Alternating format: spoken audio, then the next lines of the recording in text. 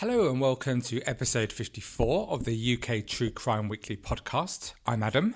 Before we start today, a big thank you to my new Patreons this week. That's Maggie James, Adrian Simpson, and also to Carol Dixon, who increased her support this week. Thank you all so much. I so appreciate it. There are 9 bonus episodes to listen to, and bonus episode 10 is coming this week. One thing I've meant to do in the past, but of course I keep forgetting, is to recommend some other podcasts that I listen to.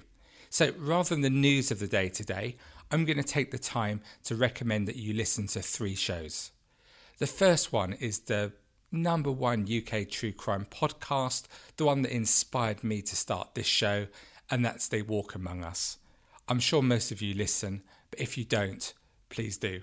The second one that I can't recommend highly enough is The Minds of Madness. Every time I listen to this show, I love it. It's a great podcast. Please go and listen today. And finally, a friend of the show, the true crime enthusiast who's written some great episodes for me and also The Minds of Madness. He's now started his own podcast and it's fab. So please do take the time to go and listen to the True Crime Enthusiast podcast. Last week, as you recall, we left our story in the aftermath of 3 bombings carried out by that right-wing Nazi loser, David Copeland, culminating in the bombing of the Admiral Duncan pub in Soho in April 1999, which killed 3 people. Andrea Dykes was 27 and she was 4 months pregnant, John Light 32 and Nick Moore 31. David Morley was behind the bar of the pub at the time of the attack and he suffered burns but otherwise seemed okay. So we're going to carry on with David's story straight after a quick word about today's sponsors, WordPress. Do you have a business, a blog, or even a podcast? If so, how are people going to find your small business? When you create a website on WordPress.com, you make it easier for your customers to find you. That's why I have a WordPress website. Your business needs an online home. My business needs an online home, which is why I chose WordPress. Your business needs an online home. It needs a WordPress.com website. The great thing is you don't need any experience setting up a website, as WordPress guides you through the process from start to finish. Although they look after the technical stuff, if you do get stuck, they've got a support team 24/7 able to help you. And at WordPress, all the plans include a custom domain name for the life of the plan. And those plans start at just $4 a month. So get started today with 15% off any new plan purchase. Go to wordpress.com/UKTrueCrime to create your website and find the plan that's right for you. That's wordpress.com/UKTrueCrime for 15% off your brand new website. wordpress.com/UKTrueCrime. I've got to quickly mention the music, haven't I? So number 1 was that awful video for Call on Me. You recall it? All the intellectuals of you out there? Okay, I think that'll suffice for the music today. Let's get on with today's story. David Morley was given the option to take some time out from work, but he wanted to continue working at the pub after it was reopened. However, a week after the reopening, he burst into tears when he opened the door to a group of Asian teenagers who'd brought a sympathy card from families in Brick Lane, the subject of another of Copeland's attacks. I stood there crying in front of them, he said. Although physically he suffered only from burns from the attack, he increasingly started to suffer flashbacks and panic attacks. But as is always the way after such an atrocity, life on the surface seemed to get back to normal for David, enjoying his work and the company of his many friends in London and beyond. But underneath the fun exterior, friends were worried about the effects the pub bombing had upon him. One friend said, after the nail bomb, he went to the hospital every day to see those who'd been injured. He would talk to them for hours, holding their hands. There was a lot of pain, but he would listen to every one of them, buoying them up and trying to bring some relief to the horrors they faced. He coped with everything on his own. On the outside, he gave off this happy exterior to everyone, but I know some of those memories haunted him. He never had counselling, and he kept this amazing smile all the way through the aftermath, making sure that everyone else was okay. After the attack, David Morley was made manager of the Admiral Duncan pub, And to many in the community, David was the face and the spirit of the Admiral Duncan. He was the Admiral Duncan. Everyone loved him, everyone knew Cinders. But David was finding it increasingly hard to cope. Close friends noticed he was a little down, he was drinking more than previously, and they feared that he was partying even harder to hide what he was feeling inside. It really left its mark on him, said another friend. I think he couldn't take the pressure of running a pub anymore and wanted to take a job as an assistant manager. And this is just what he did when he moved west and left the Admiral Duncan to become assistant manager at Brompton's in Earl's Court in London's West End. And he moved into a room above another of the firm's bars, the Birdcage, in nearby Chiswick. It was Friday the 29th of October, 2004. It was just another Friday like when the Admiral Duncan pub was bombed. Innocent people all over the UK and the world had plans to meet friends, to have fun and enjoy time in the wonderful city of London. As you know, if you spent time here, London's a superb place for a great night out, whatever you want, even traditional jazz for some of you. But sadly, not everyone had such innocent plans. Instead, they had plans to spoil the fun of others. This included a young gang from South London. Chelsea O'Mahony was just 14 years old and part of the gang.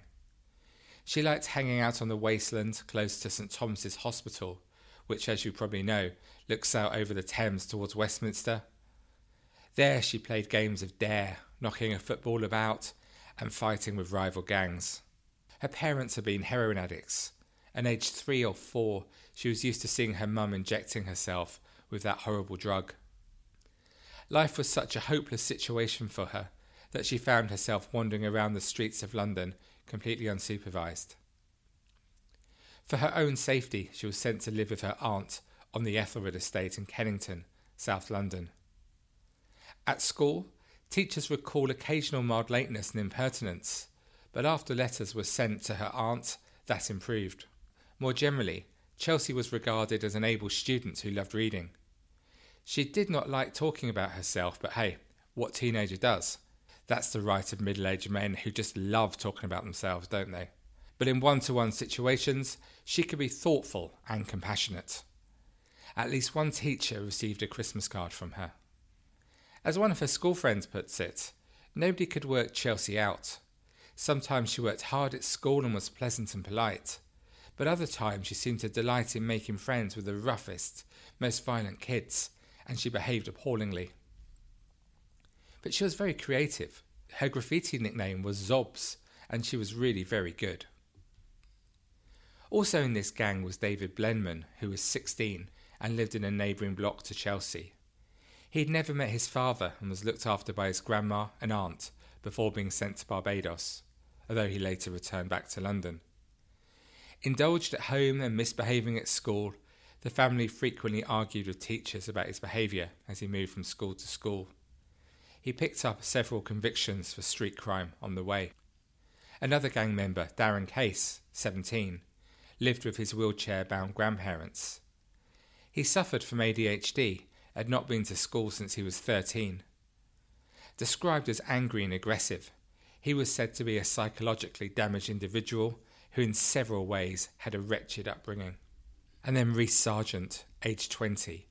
He used to attend a special needs school, and he was the leader of the gang. I think at this stage it's important to pause quickly just to stop and consider why young people on the estate were so drawn to gangs back then and, well, now as well. The 4 blocks built in the late 60s, early 70s that made up the Ethelred estate were scary places for many residents. In 2006, an article on the Ethelred estate was published in the Telegraph newspaper where residents described how gangs terrorised the area. One lady, who'd run a shop there for 20 years, said it was not uncommon for local youths to carry weapons openly. It's very sad what's happening here. The area is full of gangs of youths and undesirables. I close my shop at 5:30 p.m. or earlier every day and go straight home. I don't tend to go out at night at all, as it's too frightening. The gangs here have no respect. They carry baseball bats, carving knives, and even guns. One charity director, working with youngsters on London's council estates, said, "Imagine you're a 9-year-old boy living here. You see these groups of older boys. They seem to be tough. They seem to be having a good time. Nobody interferes with them. You want to be a man, and these appear to be men to you." In some of the gangs, some of the slightly older ones have already been in prison. To the kids on the street, prison has almost become a badge of honour. It's almost getting to the point that you have to go to prison to get respect. All their talk is about fucking people up. There's no notion of conflict resolution other than battering people. Violence is deeply ingrained in their culture of respect. They have to take people on just because what is said might be disrespectful to them. They have to batter them. They have to be in charge. And to be in charge, they have to be physically violent. Living with her aunt in the hope of a better life hadn't worked out for Chelsea, and she was taken into the care of the local authority. It was from her foster home each Friday that she would venture out with Sergeant's gang. They attacked innocent people just for fun. The gang had done the same thing for 6 months, gaining strength and confidence from each other with each attack and filming the most serious assaults. Chelsea's diaries showed the way the gang were operating. They graduated from playing truant to running together on the streets of South London, wearing hoods to cover their faces and using their mobile phones to record acts of violence to replay them to their friends. This is so-called happy slapping. Remember that craze? Which they enhanced with additional violence. Her diary for October the 3rd, 2004 is typical. It said, and excuse my reading her writing verbatim, "Them lot banged up some old harmless man, which I think is bad man, even though I was laughing afterwards." Bored and with nothing else to do, the gang members went out that night purely to attack innocent passers-by on the busy and vibrant South Bank early on 30th of October 2004. Do you know that part of the South Bank? From pretty much Blackfriars Bridge in the east over to the London Eye in the west. I've spent a lot of time down there. I used to work there straight after university. It's a great place. It's vibrant. It's full of whole different crowds. Lots of tourists having fun as well. It's that sort of place, if you've been there, you'll know. When you go out for a night, you got that feeling that anything is possible. It's that real vibe of excitement. It's a great place to hang out. But in the early hours of that morning, in a 56-minute orgy of violence that mirrored a scene from Anthony Burgess's novel A Clockwork Orange, they assaulted 8 people in 5 separate attacks around the South Bank. 7 people who were just out to enjoy themselves, and 1 homeless man quietly sleeping, harming nobody. God, it's pathetic, isn't it? The gang videoed all the attacks, as sharing that gave them extra credibility with the other gangs in the area. I mean, seriously? And how unlucky for the innocent people they stumbled upon, just in the wrong place at the wrong time.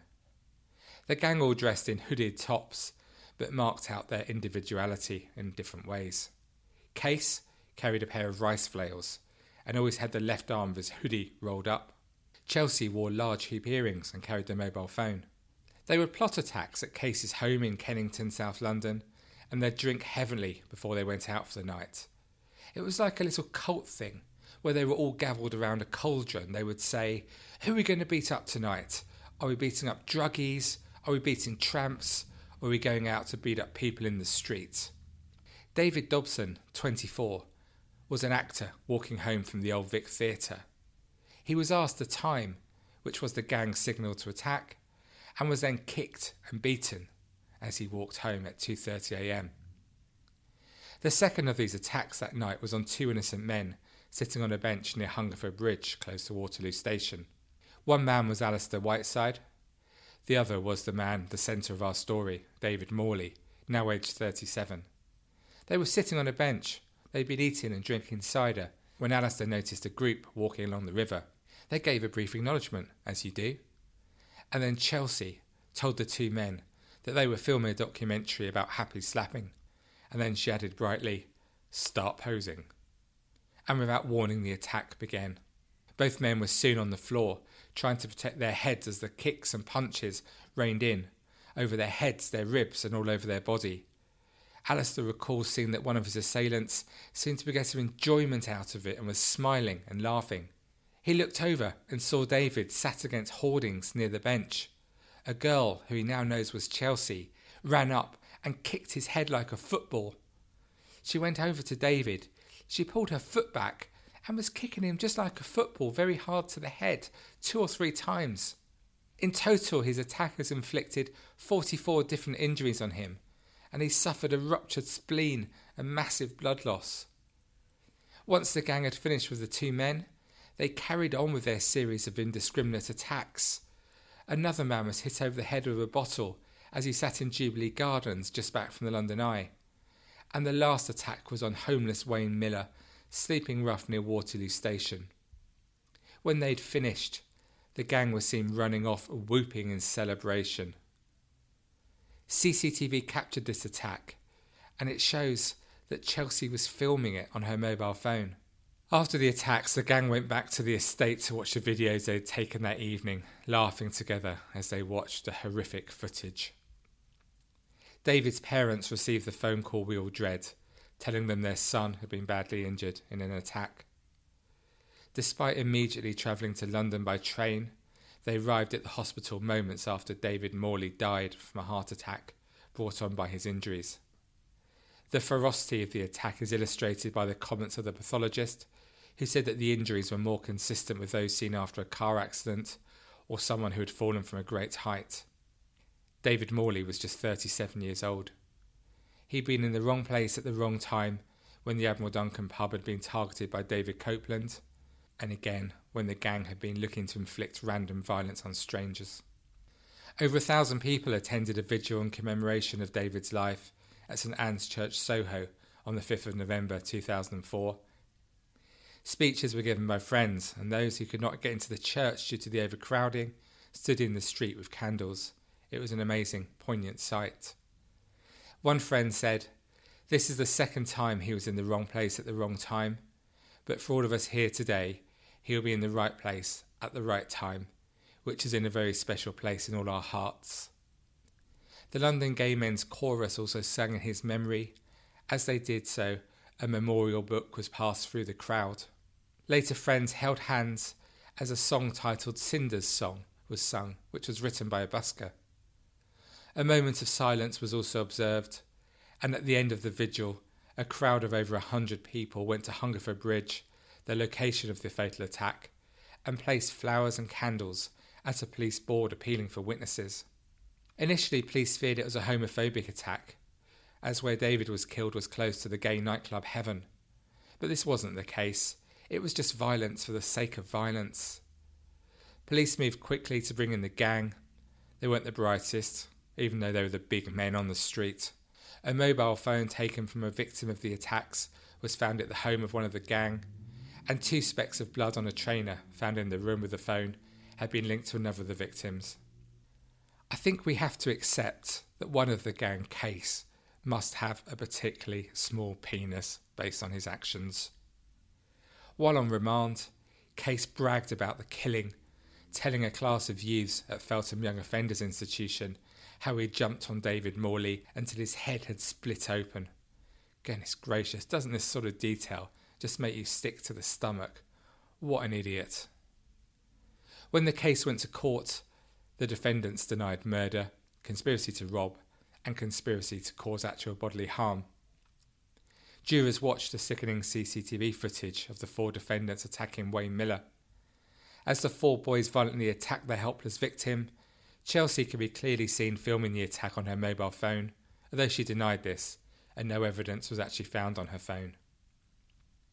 Chelsea denied filming, saying she'd just been checking video footage and pictures on one of her co-defendants' phones rather than filming the attack itself. But of course the defence weren't impressed with that excuse, saying, "Of course you can look at pictures on a mobile phone, but it seems incongruous to do so just feet from the attack." Faced with insurmountable video evidence from CCTV, the gang admitted that they were the people involved, but they used a cutthroat defence, blaming each other for the violence and trying to play down their own involvement. In contrast to the gang was the dignity of David's father. He said about his son, "David was respectful to all, easy to get on with and generous to a fault. He had a lovely smile and a talent for making others happy. The defence continued to give mitigating reasons why the gang members had been involved. Outlining Chelsea's dire background, her QC said that she'd been shown little affection in her life. He quoted a teacher as saying that she was capable of warmth and compassion, but she could not easily express it. While on remand, she hurled a TV at a wall. And when officers went to her home to arrest her, they found her sobbing in her bedroom. Because she was so young, she was the only gang member allowed to sit in the well of the court. A social worker held her arm. Blenman had previous convictions for muggings. His defence QC said a social report about him was bleak reading. He never knew his father, was looked after by his grandma and his aunt, and he'd had behavioural and emotional problems since nursery school. And then we come on to our friend Tiny Case. Case was intellectually immature and vulnerable to peer pressure, it said.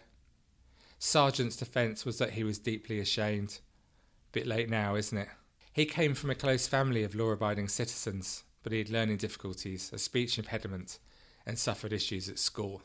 In January 2006, Brian Barker, the Common Sergeant of London, jailed David Blenman, Darren Case and Rhys Sargent for 12 years each, after a jury found them guilty of manslaughter and conspiracy to cause grievous bodily harm. Chelsea Omani, who by now was 16, was sentenced to just 8 years because of her age. The judge said that the gang had become obsessed with what they called happy slapping and had been blind to the suffering of others. He told them, "You are all old enough to understand the realities and the consequences of your actions. You sought enjoyment from humiliation and pleasure from the infliction of pain. You behaved with total indifference to those who crossed your path in the heart of London, and no citizen should be in fear of or subjected to this." The jury finding the gang guilty of manslaughter, rather than murder, shocked many. Victims of Crime Trust director Norman Brennan said he was astounded that the jury returned a manslaughter verdict. He said, "The violence used against David Morley was so extreme that the probable outcome could result in his death, which is murder. None of the attackers in this case will serve more than 6 years in detention. This does not reflect the enormity of their crime." David's parents, Jeffrey and Doreen, attended every day of the trial. In a statement, Jeffrey said he watched the unrepentant defendants file in and out of court every day. He added, "The attack on our David was a sustained, brutal assault by a number of assailants. He died from injuries later the same day, and no sentence will bring our son back to life, but at least the rest of society will be safer while these dangerous misfits are kept off the streets." Alistair Whiteside, the man who was chatting to David on a bench by the Thames when they were attacked, said, "I've lost my best friend of 6 years. I watched him being killed, and that will live with me for the rest of my life." As the sentences were read out, a relative in the public gallery swore at the judge and shouted, "Are you dumb or something?" And this ridiculous behaviour continued outside by friends and family of the gang. Outside the Old Bailey, one man drew a finger across his throat as a threat, and another idiot said, "My cousin got 12 years because of your faggot friend." Finally, police had to be called when relatives of the convicted further threatened David Morley's father and friends. It just makes you think that they live on a different planet from us, doesn't it? I mean, what is wrong with these people? One close friend of David expressed her sympathy for David's parents, saying, "They'll be devastated. David was very close to his parents and chatted to them all the time. I feel so sorry for them. These last few months were a turning point for him. He cut down on his drinking and changed jobs, and he seemed so much more happy in himself. His smile did not hide that inner sadness anymore. I cannot believe that at this turning point of his life, after all he went through, he's been murdered by a bunch of crazed teenagers. It's such an unbelievable waste of an amazing guy." In March 2010, Chelsea was a free woman again after serving just 4 years of her sentence. The Sun newspaper tracked her down in Bedford, describing how she enjoyed a trip out from her probation hostel after being released on licence. They saw Chelsea, now 20, laughing and joking with friends as they wandered around shops eating fast food. But when the Sun asked her if she felt justice had been done, she snapped, "I don't know what you are talking about." and when they probed if she would like to send a message of sympathy to David Morley's family, she ran off. The dignity of David's parents was once more in evidence when they commented on this story with the following. These people did some terrible things. My wife and I didn't speak about the case at the time while it was happening, and we want to remain quiet about it now. But he did add, I hope that Chelsea can find a new bunch of friends and start rebuilding her life. So what do you make of what we've heard today? It's a shocking tale, isn't it? And my heart just goes out to David's family and friends who lost such a special man in such violent circumstances. I guess when you hear about the backgrounds of the gang of murderers, some of you will have sympathy and argue that they were the product of their circumstances and culture. Others will say that's a load of old nonsense and we all have choices about what we do and how we behave. I'm certainly in the second camp. And really for me, this story has just made me so utterly angry. I'm just angry about it. How dare these people go out to just cause violence on others, innocent people having fun, just enjoying themselves. Oh, so angry. As I've said a number of times on this podcast, if we are murdered, the evidence points to it being at the hands of someone we know, probably our partner. But to be murdered in a random attack, just for sport almost, is beyond comprehension. Poor David Morley was in the wrong place and the wrong time on 2 separate occasions. And tragically, the second time, he paid the ultimate price. Thank you for listening to this episode of the UK True Crime. I hope you've enjoyed both parts of this story. To discuss what you've heard today with others who share your interest in UK True Crime, please head to our Facebook group. You'll be very, very welcome. And if you'd like to support the show and access the 9 bonus episodes, the 10th is coming this week, with other exclusive content too, for just £3 a month, please head to patreon.com/UK True Crime. Go on, you know you want to. So that's all from me for now. So until we speak again, cheerio, and remember, stay classy.